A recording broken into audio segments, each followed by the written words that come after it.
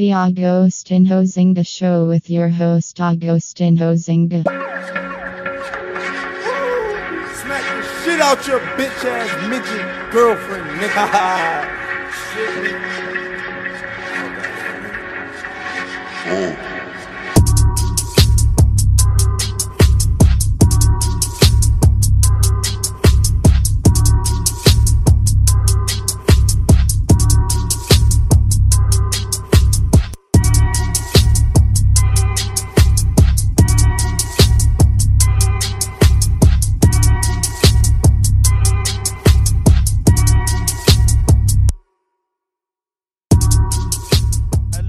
Welcome back to the Agostinho Zinga Show with your host Agostinho Zinga, and this is episode number 631.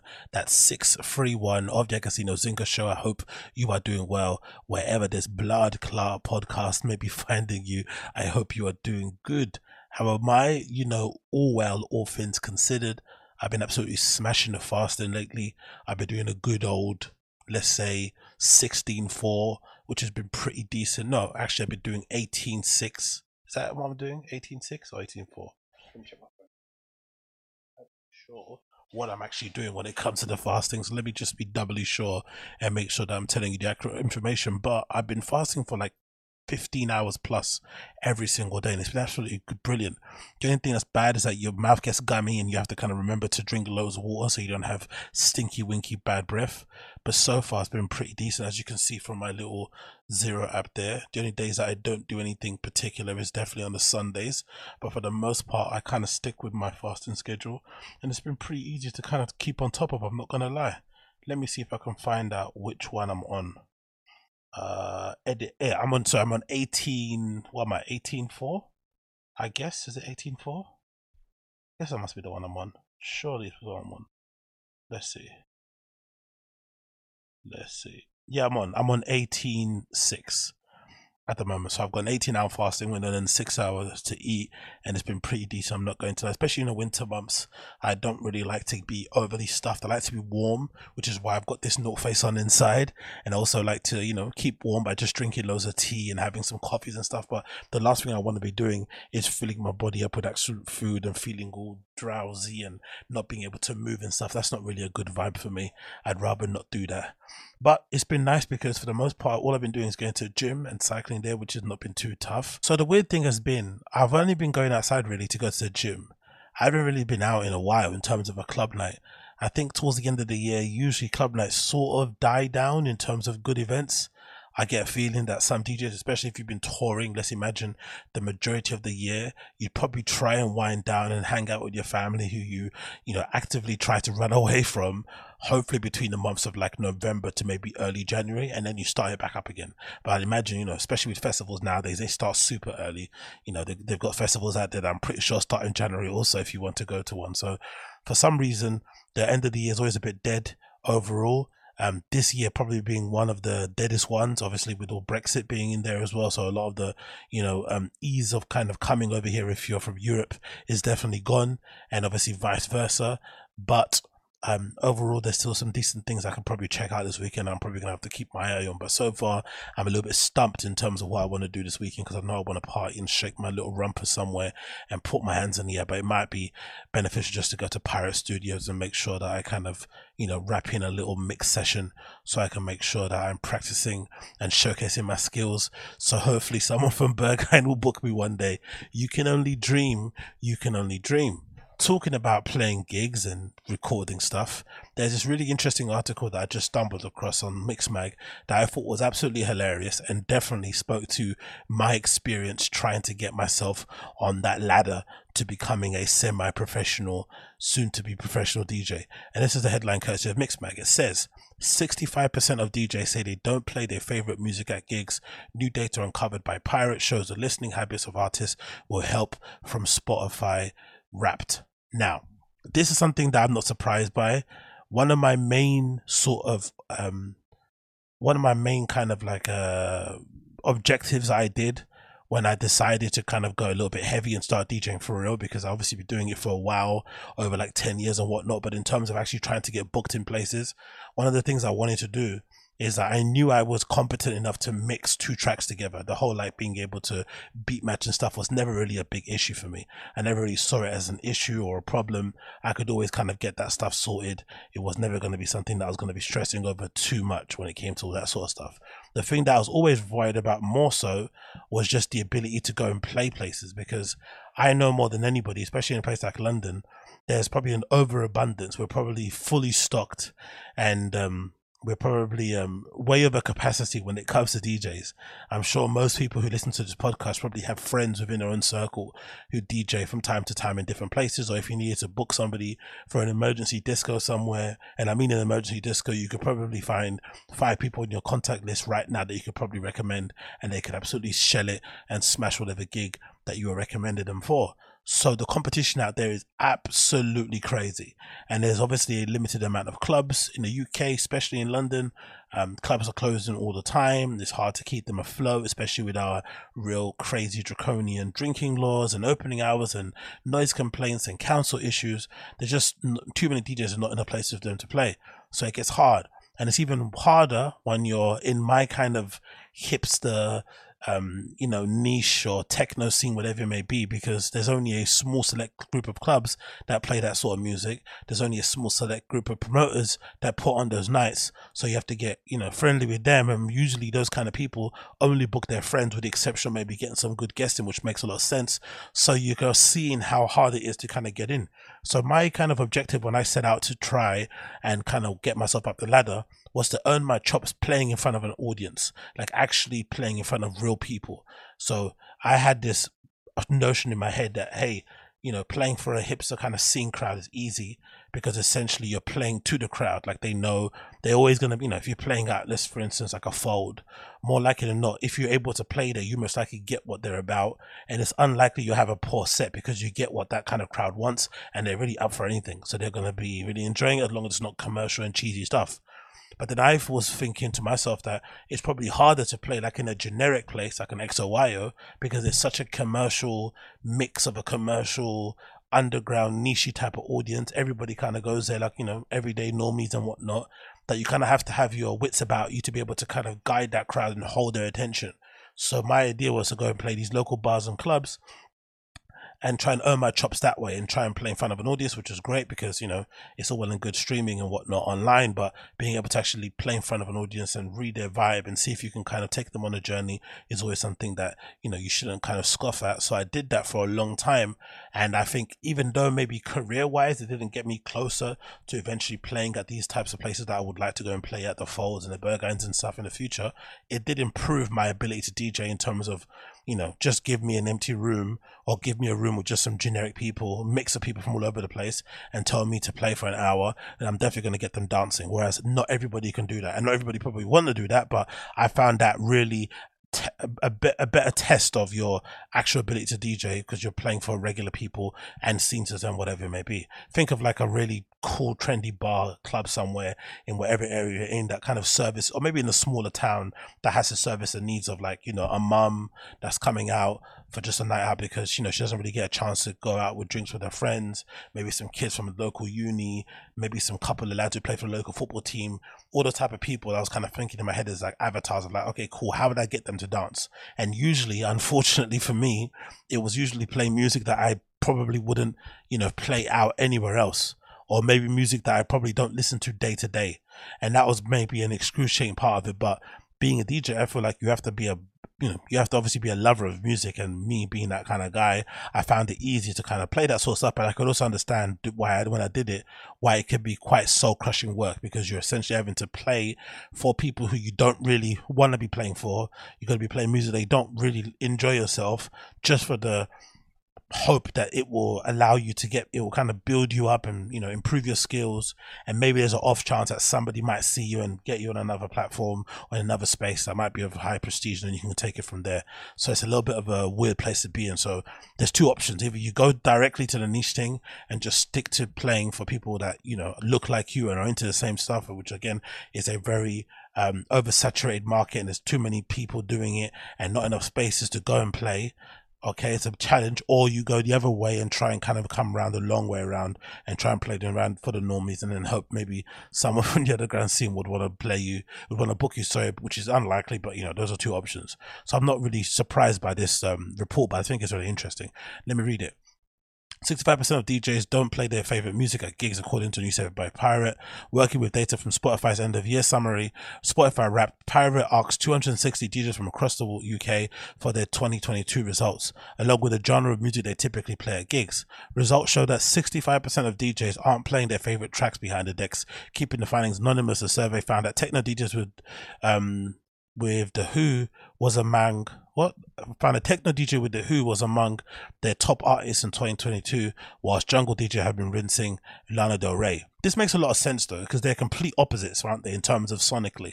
And for me personally, I tend to like listen to a lot of heavy metal, a lot of R&B when I'm in the gym, but I don't necessarily listen to it day to day. Apart from that, it's specifically for the gym. But do I go to a lot of metal shows? Not really. Do I go to a lot of R&B shows? Not really. So I like to have that kind of difference. And usually sometimes if I'm going to like a techno night, one of the main things I like to listen to is R&B or country, right? I'll just put on something completely opposite of what I'm going to go hear, just to kind of get me in a good vibe. But then when I get there, I want to hear boom, boom, boom, boom, boom. So it's that kind of vibe. And I find it interesting because I think a lot of people online, especially, there's a lot of snobbery when it comes to music. There's a lot of people who kind of, you know, scoff at the idea of Drake being the best artist in the world, sorry, the best rapper in the world, or whatever, maybe you're one of the biggest musicians out there. But the facts are that a lot of people listen to that guy. Like you go on, you know, you go on your early commute and you just have a little peek at somebody's phone and you'll see what the normies actually listen to day to day. And it's the things that are the most popular. Those are what they're playing, you know, they're streaming that through their iPhone. Sorry, they're streaming that via YouTube, Spotify, Apple Music, whatever it may be. And they're listening to those people again and again and again. And I know people who sometimes have a playlist of like 10 tracks that they just repeat every single day. They don't even try to listen to new stuff. They've got their stuff that they know works for them, the stuff that gets them in a good mood for the morning, the stuff they can play when they're, you know, eating their lunch, the stuff they can play on the way home, stuff they can play on the way out. And that's all they play again and again and again. And usually it's not the most, you know, forward thinking, avant-garde, genre pushing type of stuff. It's just the normie stuff that you see people getting awards for that makes you think, oh my God, how's this person always getting awards and they're terrible? No, they're not terrible. A lot of people enjoy what they do. And I'd imagine it's even more common in the DJ scene. I'd imagine there's probably a lot of DJs, similar to like footballers. You know, you hear with these professional footballers who say they don't watch football at all outside of when they play or when they have to do like, you know, they have to study or they have to analyze opponents for the next game, but they don't actually sit down in the pub or at home and watch games. If anything, when they're outside of football, they want to do anything apart from being involved in football, which I think is maybe similar to DJs. I wouldn't be surprised if the biggest techno DJ you know doesn't just sit at home listening to flipping techno all flipping day. They may be watching crappy reality TV. They may be just, you know, playing video games, whatever it may be. I'm sure that does exist where you want to just completely turn off from those type of things, which might explain as well why those shows are really popular. It continues. Likewise, the data showed that one house DJ discovered their most listened genre of the year was Afropop. Pirate survey also found that 63% of DJs state that their taste in music changes with their surroundings. A UK-based DJ said, I wake up to shoegaze, dream pop every morning.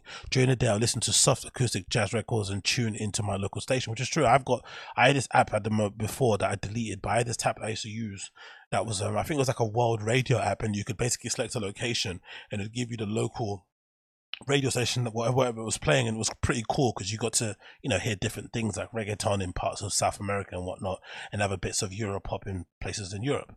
And it kind of gave you that, but it was a way to like play something different that maybe wasn't on your iPhone or wasn't on your library, and that was a good way to kind of go about things. But like he said, he listens to stuff specifically in the morning that's different, and then in the afternoon that's different, but it's nowhere near close to what he plays out, which is, I think, testament to a good DJ also to be well rounded in that way. And also, you know, you can't have too much. You can have too much of a good thing. That's what you can. You can have too much of a good thing. It continues. At night, listen to lyrically powerful music, Nick Cave, Kate Tempest, or fully emotive electronic music like Burial, Ross from Friends, etc. In the clubs, mostly UKG bassline stuff with the odd hyperpop banger. Most DJs don't use the streaming service Spotify, but 75% said that they knew music the DJ sets would praise. Sorry, most DJs don't just use streaming services Spotify, but 75% said they find new music in DJ sets with many praising SoundCloud. Another DJ said in the report, I mainly just use SoundCloud to find new music. The related tracks section is great. They also have a station section that generates a list of tunes based on your listened to before. Beyond streaming, 60% of DJs said that they find new music through friends. Check out Paris for a report here. Yeah, I agree with all this. I think that's the common journey that most DJs go on. I don't think most DJs, when they start play the music that they actually listen to, or the stuff that they really want to play in places. You kind of have to, for lack of a better term, pay your dues and work your way up, and then little by little you get the privilege and the opportunity to play what you want, which is why sometimes when I go to gigs anyway, one of the things I'm always kind of marvel at, it's like, man, it must be amazing, innit, to be Dixon and just be playing this melodic, slow, hypnotizing, house music for like 4+ hours, and people just love it. They don't want anything else. They don't want you to play no Beyonce, no Rihanna. They just want you to play that for like 4+ hours. You think of someone like a Harvey, for instance, right? He's playing really cheesy, disco and, some rock and so whatever it may be, just going on weird, eccentric kind of flipping journey, and everyone's kind of there with him. Whereas if it was me and I played too many Afrobeat tunes in a particular place, people are going to start giving you the side eye, or they'll leave and go back to their seats. You play too much, too much synth pop, and people, maybe you'll go a bit too crazy. I don't know. There's all these little adjustments you have to make when you're not that well known. It just is part of the process, I guess, isn't it? It's kind of that weird part of the process.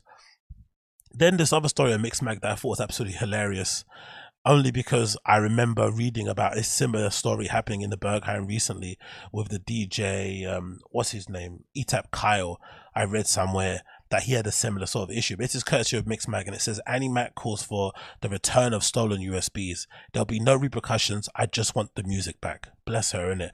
Absolutely crazy. They got a picture of her looking kind of sad as well. Journalism is a mess. It says Annie Mac has had the USBs, which contain decades worth of music, stolen from her booth of her own club night last week. Taken on December 9th, the former BBC One radio DJ is requesting the person to return the USBs, and she states there'll be no repercussions.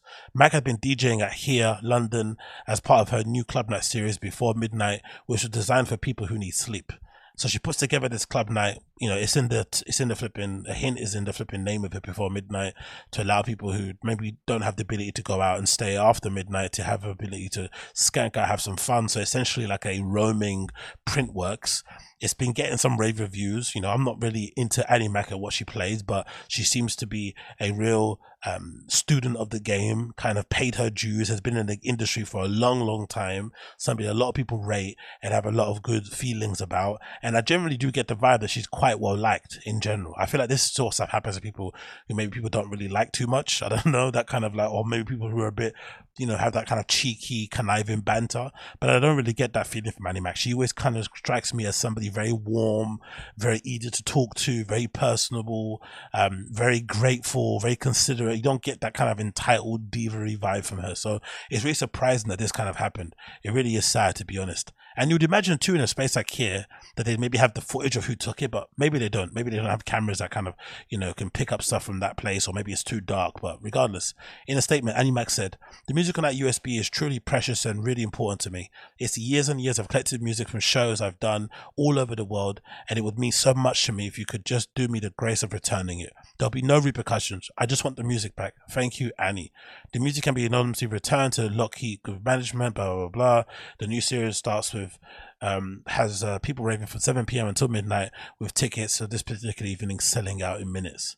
So the really sad thing about this is that most likely this is a fan, a real hardcore fan, because I don't imagine anyone else will be going to Here, which is a particular venue, right? They have specific type of nights there, and going to a night that Annie Mac is promoting. If you're not an absolute hardcore fan of hers, you maybe listen to her radio show back in the day, you listen to her voice every morning, every afternoon, whatever it may be, and then you go and do that. That's a bit messed up, to be completely fair.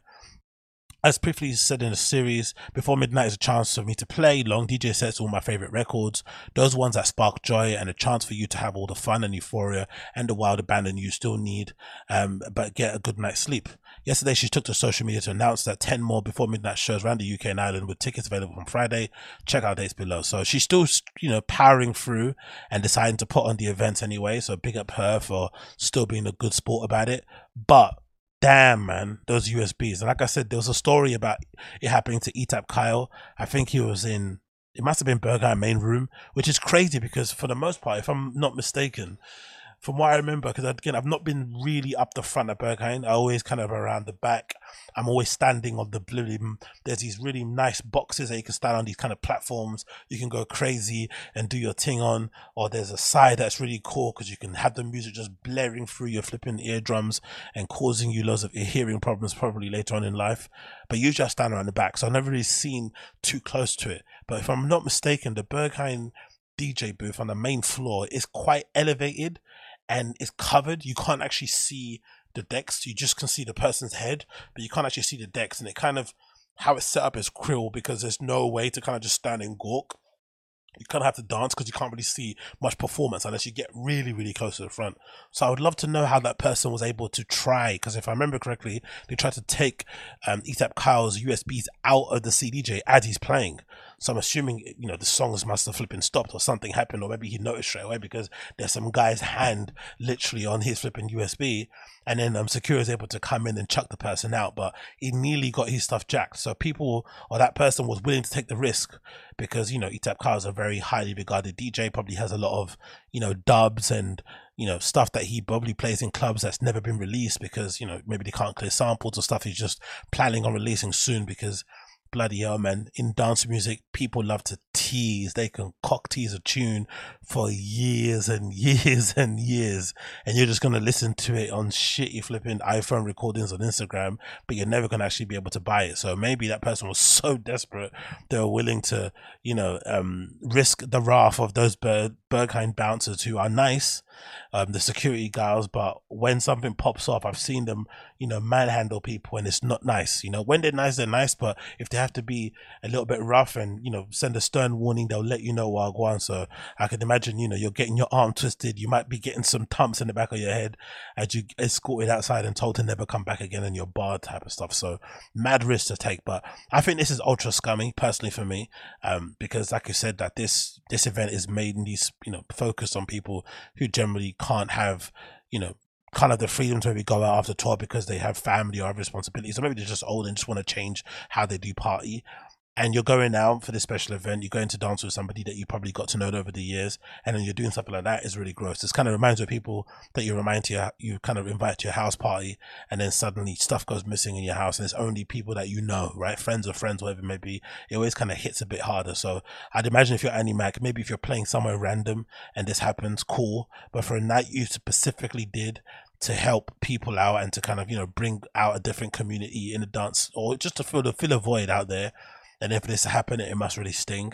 I don't know about London, but I don't have much faith that it's going to get returned, to be fair, because people are hungry, right? We're in a state of real disharmony and real stress and real annoyance, and people are just doing whatever just to kind of survive and truck on another day. I don't really know what they're going to do to the tunes that I'm selling. I don't know, maybe the USB's worth a lot of money, who knows, but I don't have much faith it's going to be returned. But if it does get returned, amazing. But it is something that I've kind of heard happening a couple of times here and there. I'm not too sure if it's the consequence of DJs not releasing tunes early enough, if it's people legitimately hungry, people spazzing out and allowing the drugs and alcohol to get too much of a grip of them and they go crazy, or if it's just people just being kleptomaniacs and just taking stuff for the sake of taking it. But either way, hope she does get her stuff back. And then to move on, we got this other story. This is courtesy of Mixmag again. Big up Mixmag. You're doing absolutely fantastic work. And this is regarding this night called Technomate, which I'm a really, really big fan of. I still haven't been to one. I bought a couple of tickets a couple of times, but I didn't end up going because, I always end up changing my mind last minute.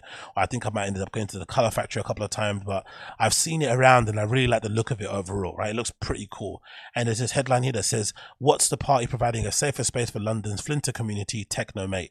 And the reason why I wanted to talk about this is because I feel like this kind of speaks on the topic I was speaking on beforehand regarding this friction that's existing right now in nightlife that I don't think people are talking about, but I think it might end up getting worse, especially when you consider the video that I spoke about the other day regarding somebody recording somebody dancing and having a good time in Fabric and basically taking the piss out of them online, mainly because, you know, they were scantily clad, but also maybe because they may be, you know, adjacent to the LGBTQ queer Flinter community. So there's that kind of friction that's happening at the moment where these two different opposing types of communities or scenes in nightlife are basically butting heads in the same places because, you know, in a weird way, or unfortunately or not so unfortunately, the Flinter queer LGBT community, their club nights are becoming incredibly popular.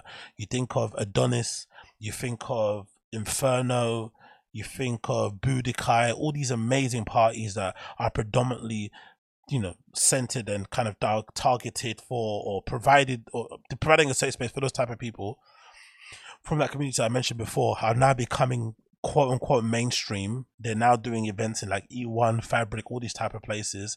They've been invited to do festivals and whatnot going forward, and it's becoming big time. I think, if I'm not mistaken, did I see a flyer for Technomate that they're going to be playing at this festival that's again targeted towards the queer LGBTQ Flinter community, and I'm pretty sure the event's happening in like Printworks or something. So it's clearly going up every single time, right? Every season it seems to be getting bigger and bigger and bigger. So I'm wondering what they're going to do about trying to maintain and keeping that community as tight as it is and making sure the vibe is right, because one of the reasons why I like to go to these events is the fact that it's a legit party. As you can see from the pictures as I'm going to be scrolling down, it's one of the only places I've been to where I've seen legit club kids outside of maybe going to Forward. And this is one thing that I've never really kind of got, and why I maybe was drawn to going to Berlin for so often, right? I think there was one year in like maybe 2019, 2018 where I went to Berlin maybe like 6 times in 1 year just to go and rave and party and come back and stuff. And most of the time was because I couldn't get that feeling of like going into a random place somewhere and finding all these amazing, weird looking people who are expressing themselves in all these cool and unique ways, dancing to really forward thinking underground dance music with some sprinkling of some hits here that you might hear, you know, from time to time, and it's open all night long, all morning long kind of vibe. You didn't really get it anywhere else. Then suddenly, I don't know what happened in the pandemic or whatnot, suddenly all these little scenes start popping up and you start to see actual club kids out and about, and you're like, whoa, this is becoming a little thing. Unfold starts to kick off, and you know, Unfold's going to a whole nother level. That's essentially the place where all the elite kind of club kids go. But there's so many different little parties popping up all over the place that it kind of makes going to Berlin all the time a bit redundant. So that's why I haven't been going all the time, because I've been literally serviced at home. But as I mentioned before, it's quite difficult to see a scenario where the people, let's use an example, you know, the people that go to like a Fuse would really correlate or really mesh well with the people who go to Technomate. But we're getting to that point now where these parties are becoming mainstream, where Adonis is like attracting a more hetero crowd, even though it is a party, you know, predominantly made for gay people. And then it's slowly but surely becoming bigger. You want you want to book bigger artists if you do run the thing. You're not sure how to make that manage. You want to pay people. You want to put bigger and better productions on. All these things are slowly but surely going to take away from the essence of what you originally started off with, which must be really troubling to kind of come to grips with if that's your thing and you're part of that community. You've seen it grow from the ground up. I can be a good example of that, right? I went to the Fold party, the first one when they properly opened in like 2018 and stuff. And I've seen it kind of evolve and go forward over time, but it's still been able to somehow keep the core of what it does, even though it does some random nights here and there just to kind of fill the events calendar as you do running a business. At its core, it still services the freaks and the weirdos. So I'm really interested to see what Technomate will do to make sure they're servicing their community and keeping it, you know, you're not going to ever have a 100% safe space, but keeping it relatively safe, because, you know, we already see what happens with us with flipping no phones policies in clubs. We don't really handle that stuff well in the UK. We kind of, you know, we need to have our phones out. No one really kind of listens to that sort of vibe and whatever it may be. We don't really have that culture at all, really. People are trying to implement it at Fabric and stuff, and it's working well, but overall it's not something that's ever going to really take off, I don't feel. And then you also think about just in general when it comes to door picking, because that's part of a main thing of like screening people and making sure the ones who are coming in actually get and understand what you're about. And how can you do that in London? People just don't understand screening. They don't get it whatsoever. They just, anticipate if they've got money in their pocket that they can go into your party, or they can, come into your business and, buy your wares or whatever it may be. So it's pretty difficult to convince them that, hey, you're going to be screened. Your ticket doesn't guarantee entry. It's quite difficult to make that work. But there's something about his parties I love and I'm a big fan of, as you can see from the pictures I'm scrolling by. There are some just amazing, cool, interesting people there who are expressing themselves in some cool and interesting ways. There's always interesting DJs playing you haven't necessarily heard of before. The music's fresh. Everything about it is what you would imagine what actual club culture should be about, especially underground club culture. But like I was saying, it's becoming so popular. Everybody's actually understanding that they are the ones who are putting on the great fun parties. And maybe it's kind of a full circle moment, because you imagine, some of these scenes and some of these genres that we listen to essentially popped off because of people within the Flinter queer LGBTQ plus community making it what it is and kind of pushing it forward. And those spaces were provided for them to be a safe space, a bastion where they can kind of go, relax, chill, and be themselves. And now they're having to slowly but surely open the doors to the wider public who necessarily maybe not get it, and the vibe's going to be all off. So I'm interested to see what they do going forward. But yeah, let's see how it kind of rocks going forward, and I'm eager to see how it kind of evolves. Really, really am. And I'm definitely going to go to the next one because I haven't been there before. But I'll put the link in the show notes before so you can check out the article yourself. But it's a really cool article. I recommend you check it out. It is called "What's the Party Providing a Safer Space for London's Flinter Community, Technomate." Technomate has rapidly grown to a pillar of education and a queer representation of London's techno scene. So big up Mixmag for featuring them. Big up Mixmag. Then, of course, we have to talk about the news that's been absolutely all over the place concerning the whole Megan Thee Stallion, Tory Lanez and Kelsey issue, the shooting. Did it happen? How did it happen? Why did it happen? So far, there's been a lot of updates in terms of what happened in court. I've read through a couple of tweets here. This is taken from Megan Cuniff, who tweeted as follows. The court takes a 90-minute break at noon, so we're really only going to hear probably 45 minutes of testimony. Let's roll on from there.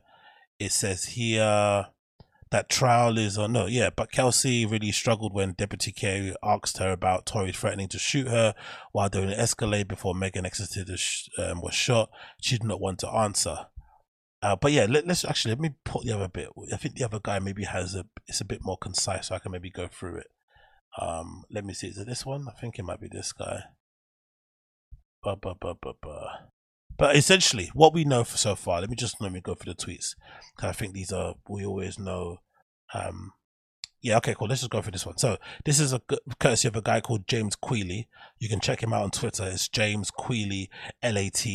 And he says as follows: Kelsey Harris' testimony at Tory Lanez trial began with her showing up with an attorney and asking for immunity. This has been a big bombshell of the day. Basically, her coming in asking for immunity because, that raises loads of red flags in terms of who actually was responsible for the shooting and why she's asking for immunity if she didn't do nothing wrong. It was granted even after the DA swore that they had no intent to prosecute her. No explanation as to what the immunity is for, no comment from Lanez's defense attorney, and Harris and her attorney fled the hallway before they could be approached by reporters.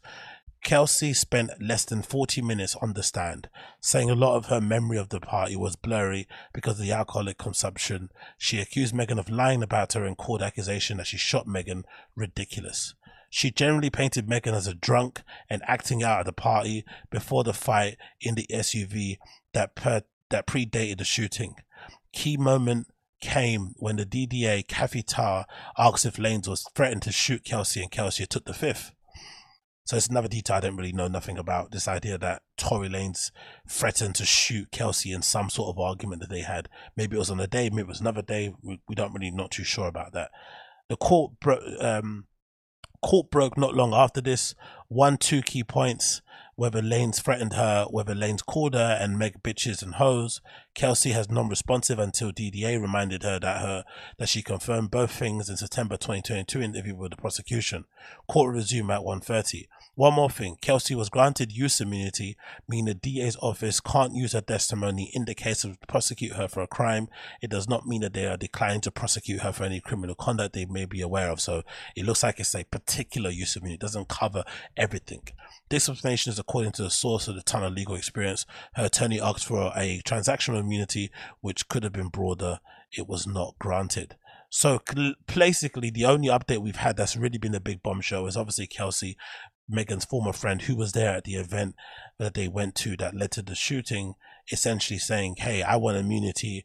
And then people are now speculating as to why she's asking for immunity.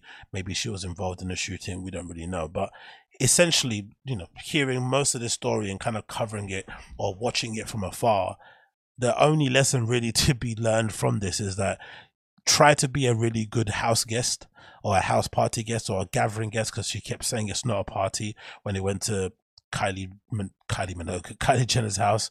It was a gathering.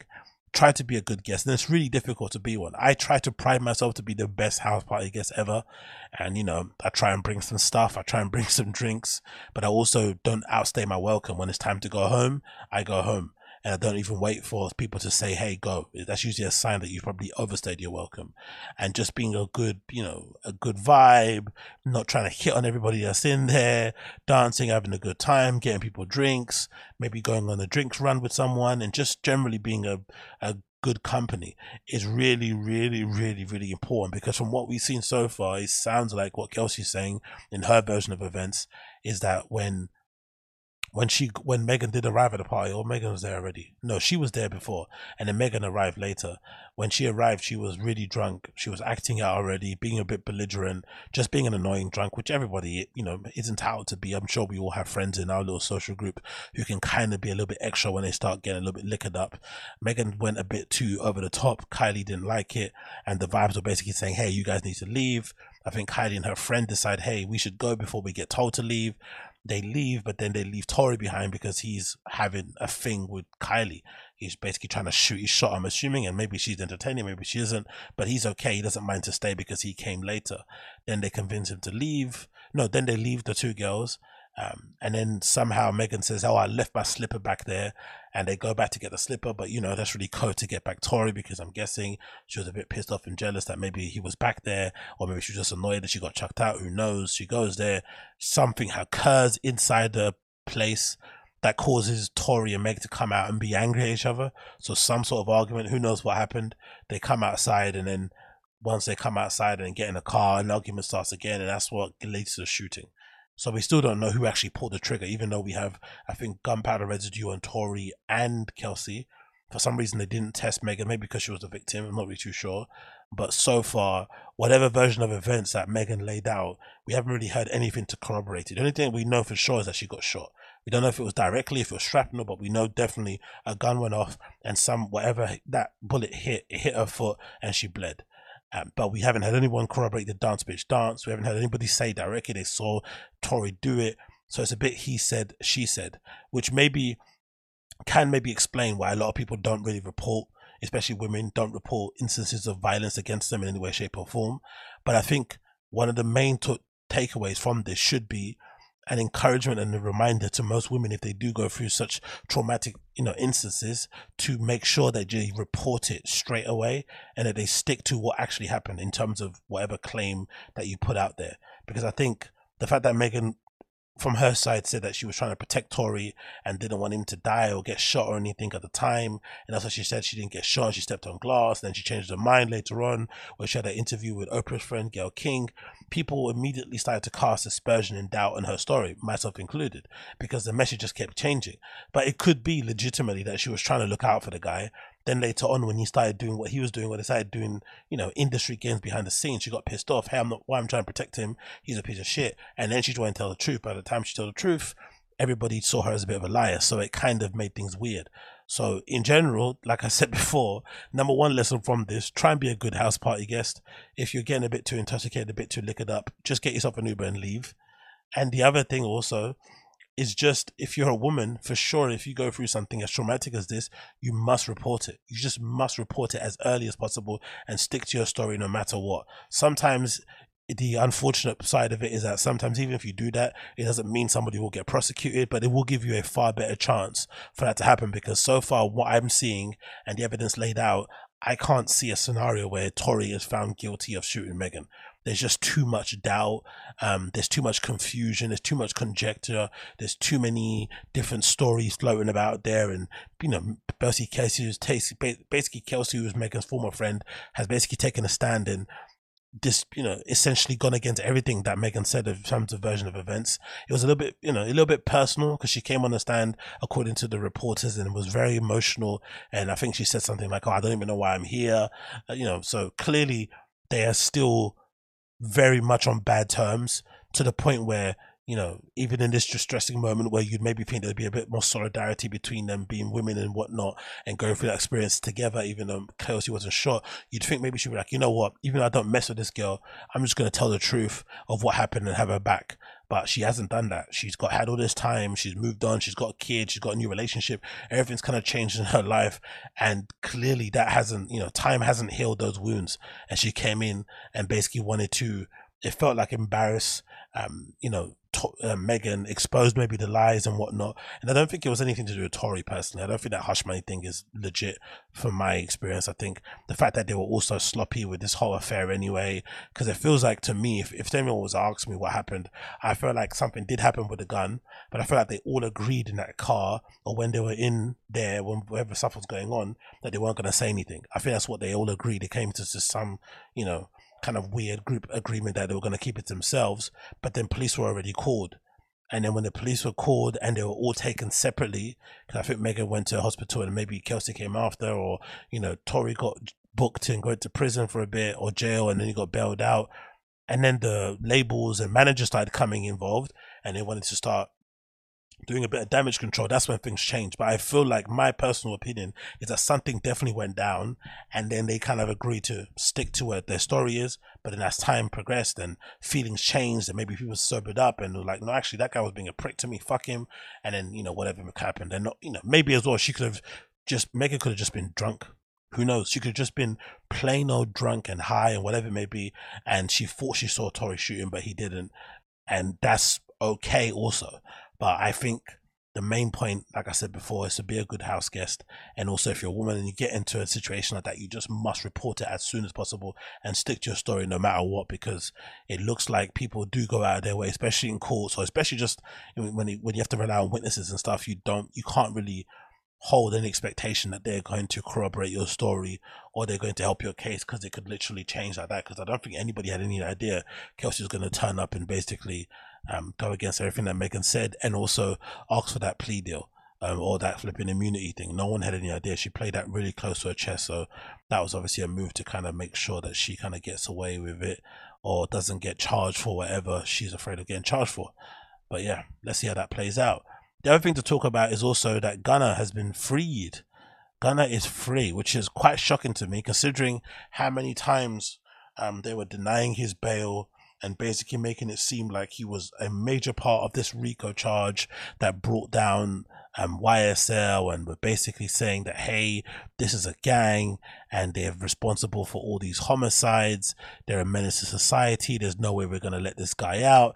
And now all of a sudden we're in a position where he's now out and free, and it looks like, from what we can see of this statement, courtesy of WSB TV, that Gunna may have snitched. And it's going to be an interesting thing for people in hip hop to mull over and debate and kind of make sense of, because essentially this is the same tactic approach that 6ix9ine used, but 6ix9ine was lambasted for. And if anything, for me, it's no surprise, because I've always said, or I'm always aware of the fact that when it comes to being somebody who is a public figure, it's probably more important to be well liked and well regarded than it is anything else. Like, maybe the opposite would be to be hated. Those are usually some of the biggest jewels or secret powers that you can have to make yourself really successful, where you really split opinion whether you're super likable or really hated. They will go a long way in terms of helping you propel your career forward. And because 6ix9ine always had a terrible reputation and no one really liked him, it made a lot of sense when he ended up snitching in his case that people were legitimately on his head top and have never really let him forget it since. But to be fair to him, he also said a lot more people would snitch in my position, given the circumstances around it, if they were put in that position. It's really different to kind of speak about it from the outside looking in until you're actually in that room negotiating for your life. You've been you've been denied bail, I think in Gunna's case 4 times. You're facing a RICO charge. You could be anywhere between like 5 to 10 years in prison. It's looking crazy, especially if you didn't do anything, right? Legitimately, you feel like you didn't do nothing. It can be hard to take that oath of like being in a gang and like, say no comment whatsoever and take me back to my cell when all your life is ahead of you and you're basically putting it at risk for a gang that you maybe didn't really play an active part in. But for me, if you're just asking me for my opinion, this is definitely snitching. There's no way to go around it.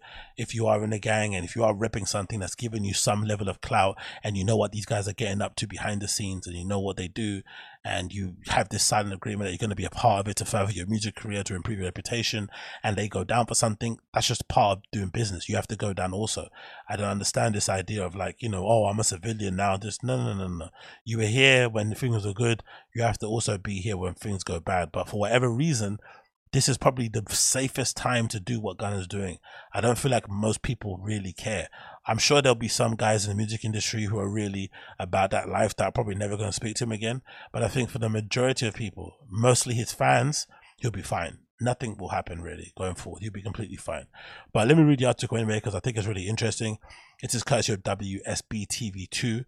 It says Atlanta rapper Gunna has been released from jail after pleaded guilty to a racketeering conspiracy charge in a sweeping gang indictment against him, rapper Young Thug, and several other alleged members of the Young Slime Life criminal street gang. Channel 2 investigative reporter Mark Wine was the only television journalist in the courtroom Wednesday as Gunna, whose real name is Sergio Kitchens, faced judge. A lot of people are saying, why doesn't he just use his name, Sergio Kitchens? Because it's actually cooler than Gunna, right? A lot of people would say that, but I love the Gunna name. Gunna Wanna is one of my faves actually, so I have a little bit of a bias going into this because I just want to hear good music. The rapper entered a negotiated plea known as an Alford plea, in which the defendant doesn't admit he committed a crime, but acknowledges that in his best interest to plead guilty. The charge Gunna faced was one of count of conspiracy to violate the Racketeer Influence Corruption Act. Gunna was sentenced to 5 years with 1 year served in prison. The 1 year sentence was commuted to time served. The 4 year remaining balance on his sentence has been suspended and he'll be subject to special conditions, including 500 hours of community service. So essentially, he'll be on probation for 4 years, which is pretty tough. So he's gonna have to be on really good behavior for the next 4 years, and if he isn't, he's gonna be in big trouble and might end up back in prison again. After the sentence came down, the rapper released a statement saying the following: "While I have always agreed to be truthful, I want to make it perfectly clear that I have not made any statements, have not been interviewed, have not cooperated, have not agreed to testify or be a witness for any or against any party in the case, and have absolutely no intention of being involved in the trial process in any way." Interesting statement to make upon your release, right? To kind of make it known that you're not a snitch. That's kind of giving me snitch, right? It goes back to that term, doth protest too much. That's what it's kind of feeling like. Despite saying that he will not testify, it is the condition of Gunna's trial that he testifies if he's called, though he can claim the Fifth Amendment. So that is obviously in place, the same thing that what's-her-face Kelty was doing in the Megan Thee Stallion and Tory trial. Gunna, Young Thug, and 26 were arrested in May in a sweeping gang indictment that claimed YSL was a violent street gang. We know this. In his statement Wednesday, Gunna said that he joined YSL in 2016. He didn't consider it a gang, but more like a group of people from Metro Atlanta who had a common interest in artistic aspirations. My focus of YSL was entertainment, rap artists who wrote and performed music that exaggerated and glorified urban life in the black community. He's copying, please, man. Gunna said he cherishes his association with YSL music and always will. So maybe the condition of his release is that he can't be, he can't be associated with YSL anymore. It may be even a thing where he can't actually hang out with Young Thug. Maybe a little bit similar to what was happening to Little Durk and King Von for a while, where they couldn't really be around each other, even though I'm pretty sure they probably were hanging around in secret. But it looks like he's going to be off of YSL when he goes forward with his career. During Gunna's court appearance on Wednesday, the judge read out stipulations of the plea agreement that Gunna then responded to. The rapper swore that he has no personal knowledge that members of the associate of YSL have committed crimes in furtherance of a gang. Oh my God, it says he has. I read it wrong. Oh, this is definitely snitching then, isn't it? The rapper swore that he has personal knowledge that the members or associates of YSL have committed crimes in furtherance of a gang, but seemed to distance himself from YSL the gang versus YSL the label. I recognize and accept and deeply regret that my talent and music indirectly furthered YSL the gang to the detriment of my community. YSL as a gang must end. Jesus Christ, man. I'm so interested to see how the hip-hop blogs receive this and how podcasters receive this and, commentators on YouTube and whatnot, because this will be interesting, even other artists, because Gunna's very, very well liked. He's very well regarded. Young Thug is also, you can see the reception and the reverence they still have. Even Young Thug, even though he's in jail, Meek Mill did a post about him recently, and, it just seemed like they have a lot of friends in the industry, maybe because of how they get down, on the streets, but also just because of their talent and their popularity in general. So I'll be interested to see how people react to this, because this sounds like to me somebody who cooperated. So if you're gonna rip into 6ix9ine for doing what he did, even though what 6ix9ine did was probably way more egregious, especially sending out that guy to do a hit on Chief Keef, I think it was, I forgot who the guy was, and then going and snitching on him in a court and then getting time up and him still being in jail, crazy. But this is just basically the same thing on paper. There's no real difference. And he's publicly disavowing them in the same way that 6ix9ine did, actually, if you think about it. Before 6ix9ine got arrested, one of the main things he did was book that Breakfast Club interview where he essentially said, I'm not in a gang anymore, and exposed the whole kidnapping thing and how they're stealing money and this idea that the gang was messing with his baby mum, which is why he potentially would snitch, like all this sort of stuff. So it's the same sort of blueprint, the same sort of steps he's going through. Disassociating himself with the gang, distance himself from it, all this sort of stuff. Oh, God.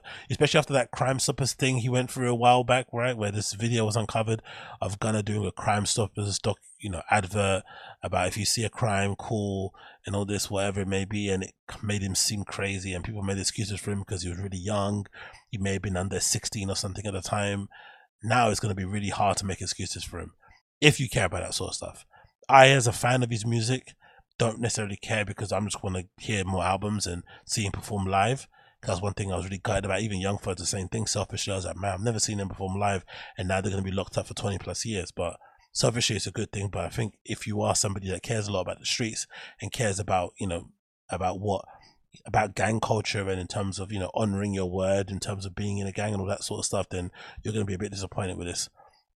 Gunna also attested in a plea deal that he was in a car with Young Thug, whose real name is Jeffrey Williams, when officers pulled him over and found hydrocodone, methamphetamine, and a firearm inside. According to the plea agreement, Gunn claimed the gun and drugs weren't his. It's unclear if anyone else was in the car at the time.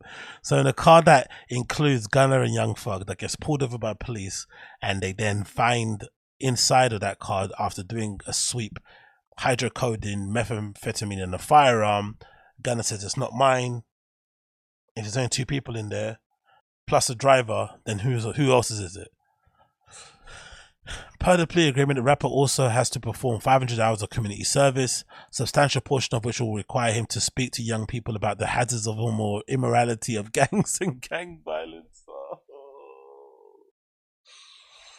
Oh, God almighty. Don't get me wrong, way more tougher, seasoned, grizzled veterans in flipping gang law history have snitched, right? Some of the biggest capos in the world have snitched. Leaders, whatever, hitmen, assassins, whatever, has snitched for sure. It's just wild, because I felt like they were gonna be the exception and maybe hold it down and prove everybody wrong, because YSL's a family, all this type of stuff. You remember that amazing portrait they all took for the recent compilation tape, where they're all seated around each other, and it kind of feels like a bit of a organized crime family that just gets it. They're kind of, similar to maybe what happened to GS9 and whatnot. But now we're seeing that whole GS9 thing with Bobby Shmurda and, what's his name? Rowdy Rebel. That's an exception. Most people don't take time to help their friends that don't do as much time and staying with them at the same time, whatever it may be. People don't, people usually take plea deals and, cop out to people and whatnot, or cop up to crimes and snitch on their friends. So that whole GS9 Bobby Shmurda thing is very, very unique. It's a very one-off situations. I think for the most part, when you're sitting down there, especially for Gunna, think about him. If he's legitimately not involved in the gang side of things, which I can't really debate on because I don't know, but if he is and he was just enjoying himself at home and having some lobsters and some fucking whatever else rich people stuff they do where you're maybe cleaning your Rolex and whatnot on your bust downs, and then suddenly you get arrested for this big sweeping RICO indictment and you have nothing involved in it and you get denied your bail 4 times and you can't appeal it anymore and you're sitting in a prison and you are just enjoying, that thing that broke my heart was that I think maybe a week or maybe some weeks before he got arrested, he was in flipping Italy promoting Emiliano Pucci. And, there were the whole pushing P thing and going out to Europe and connecting with these fashion brands. And actually, it felt like he was taking the next step in his career to being a legitimate star. And then suddenly you're in prison. It can be hard to kind of handle those type of things. So I don't deny that probably played in his decision-making process. But I don't know, man. If people were giving 6ix9ine hassle, this has to be the same level because this is probably worse because he's how high profile he is, given that 6ix9ine was so young and didn't really have that long of a career. Anyway, it continues. He's not allowed to carry a gun during the term of his sentence. If he violates the term of his plea agreement, the district attorney has a right to revoke his suspended sentence. Alleged YSL founder Walter Murphy also negotiated a plea deal and indictment on Tuesday, according to his lawyer. So I'd never even heard of this guy, Walter Murphy. So he did a deal as well. Hudson said Murphy has already been released and he will not testify about the conduct of any other individual defendant. Hudson said the ways that Murphy had changed his life since he got out of prison was a major factor in the deal. Wow. So essentially they're all hanging flipping Young Thug to dry. He's the only one that's going to be in there holding it down all by himself while all of his friends are out there living their best life. Man, being in a gang is long, innit? Like, I've been fascinated with gang culture for the longest time. I think like most heterosexual males out there. But one of the things that always kind of deterred me was the idea that you couldn't really run or operate a sophisticated criminal network without involving other people. If you wanted to, ascend the flipping ranks and kind of really assert your dominance in a particular area, you would have to recruit more people, recruit muscle, recruit foot soldiers, wherever it may be, pushers, blah, blah, blah. And the more people you involve in a conspiracy, in a crime, in a gang, the more kind of weak points you have for people to attack, especially police, right? Because essentially it feels like the police's plan all along was to have somebody like a Gunna sit down for a while, who they know deep down probably wasn't involved in the criminal side of things, but because he was closely associated with them and closely linked to them, most likely he could ascertain the fact that they are a gang, because the whole thing they're fighting for is that YSL isn't a gang, it's a label. So if it's a label, then you can't put them under the RICO Act because they're just musicians. But if it is a gang, then of course the RICO goes through. So that's a big part of the case. So if they could get Gunna to sit down, a kind of periphery member, but is also closely attached or associated with Young Thug, because Young Thug essentially changed that man's life and kind of gave him a career on a plate and basically helped to build him up, in terms of what he was doing. It made sense what the police were doing in terms of their investigation and the way to kind of put him in the corner, have him sit down, deny all his bail requests for back-to-back ones that he wasn't able to get, even though the only crime that he was actually accused of at the time, I think, when we read through the charges, was that he was in music videos throwing up the slide and doing the whole slime life, whatever sign they do, and that's what he basically charged with. So they knew that they could put him in a corner, sweat him out a bit, present him with a plea, and then he'd probably take it because he legitimately doesn't want to be in prison. He's not built for that life. He didn't do anything wrong, blah blah blah blah blah. So it kind of worked out in their favor, but it's a bit pissed for Young Thug because he's legitimately there on his own, sitting down and doing time for people who don't really give a fuck about him, which is pretty brutal, but also a good reflection of how horrible it is to actually be in a gang, like for real. It doesn't actually go and work in any kind of conducive way going forward. But yeah, man, I don't know, man. Hold your head up, innit, young folk. I guess for the most part, I'm happy Gunna's out again. Like I said, selfishly being a fan, I want him to be out so I can listen to new music going forward. But I am kind of gutted for the guy having to sit down there for a long time. And, you know, there is no kind of end in sight, really, it feels like, for him going forward. But I hope it works out. I really, really, really hope it works out. That has been the Agostinho Zinga Show episode number 631. Thanks again for tuning in. It's been a pleasure to have your company. If it's your first time tuning into the show, you know what to do. Smash that like, hit subscribe, and all that good stuff. If you're listening via the podcast app, then of course just share it. All that good stuff will be greatly appreciated. There's a link to my website, agostinhozinga.com, in the description too. If you want to find out more things regarding myself, you can also contact me. There's an email button if you want to reach out and all that good stuff.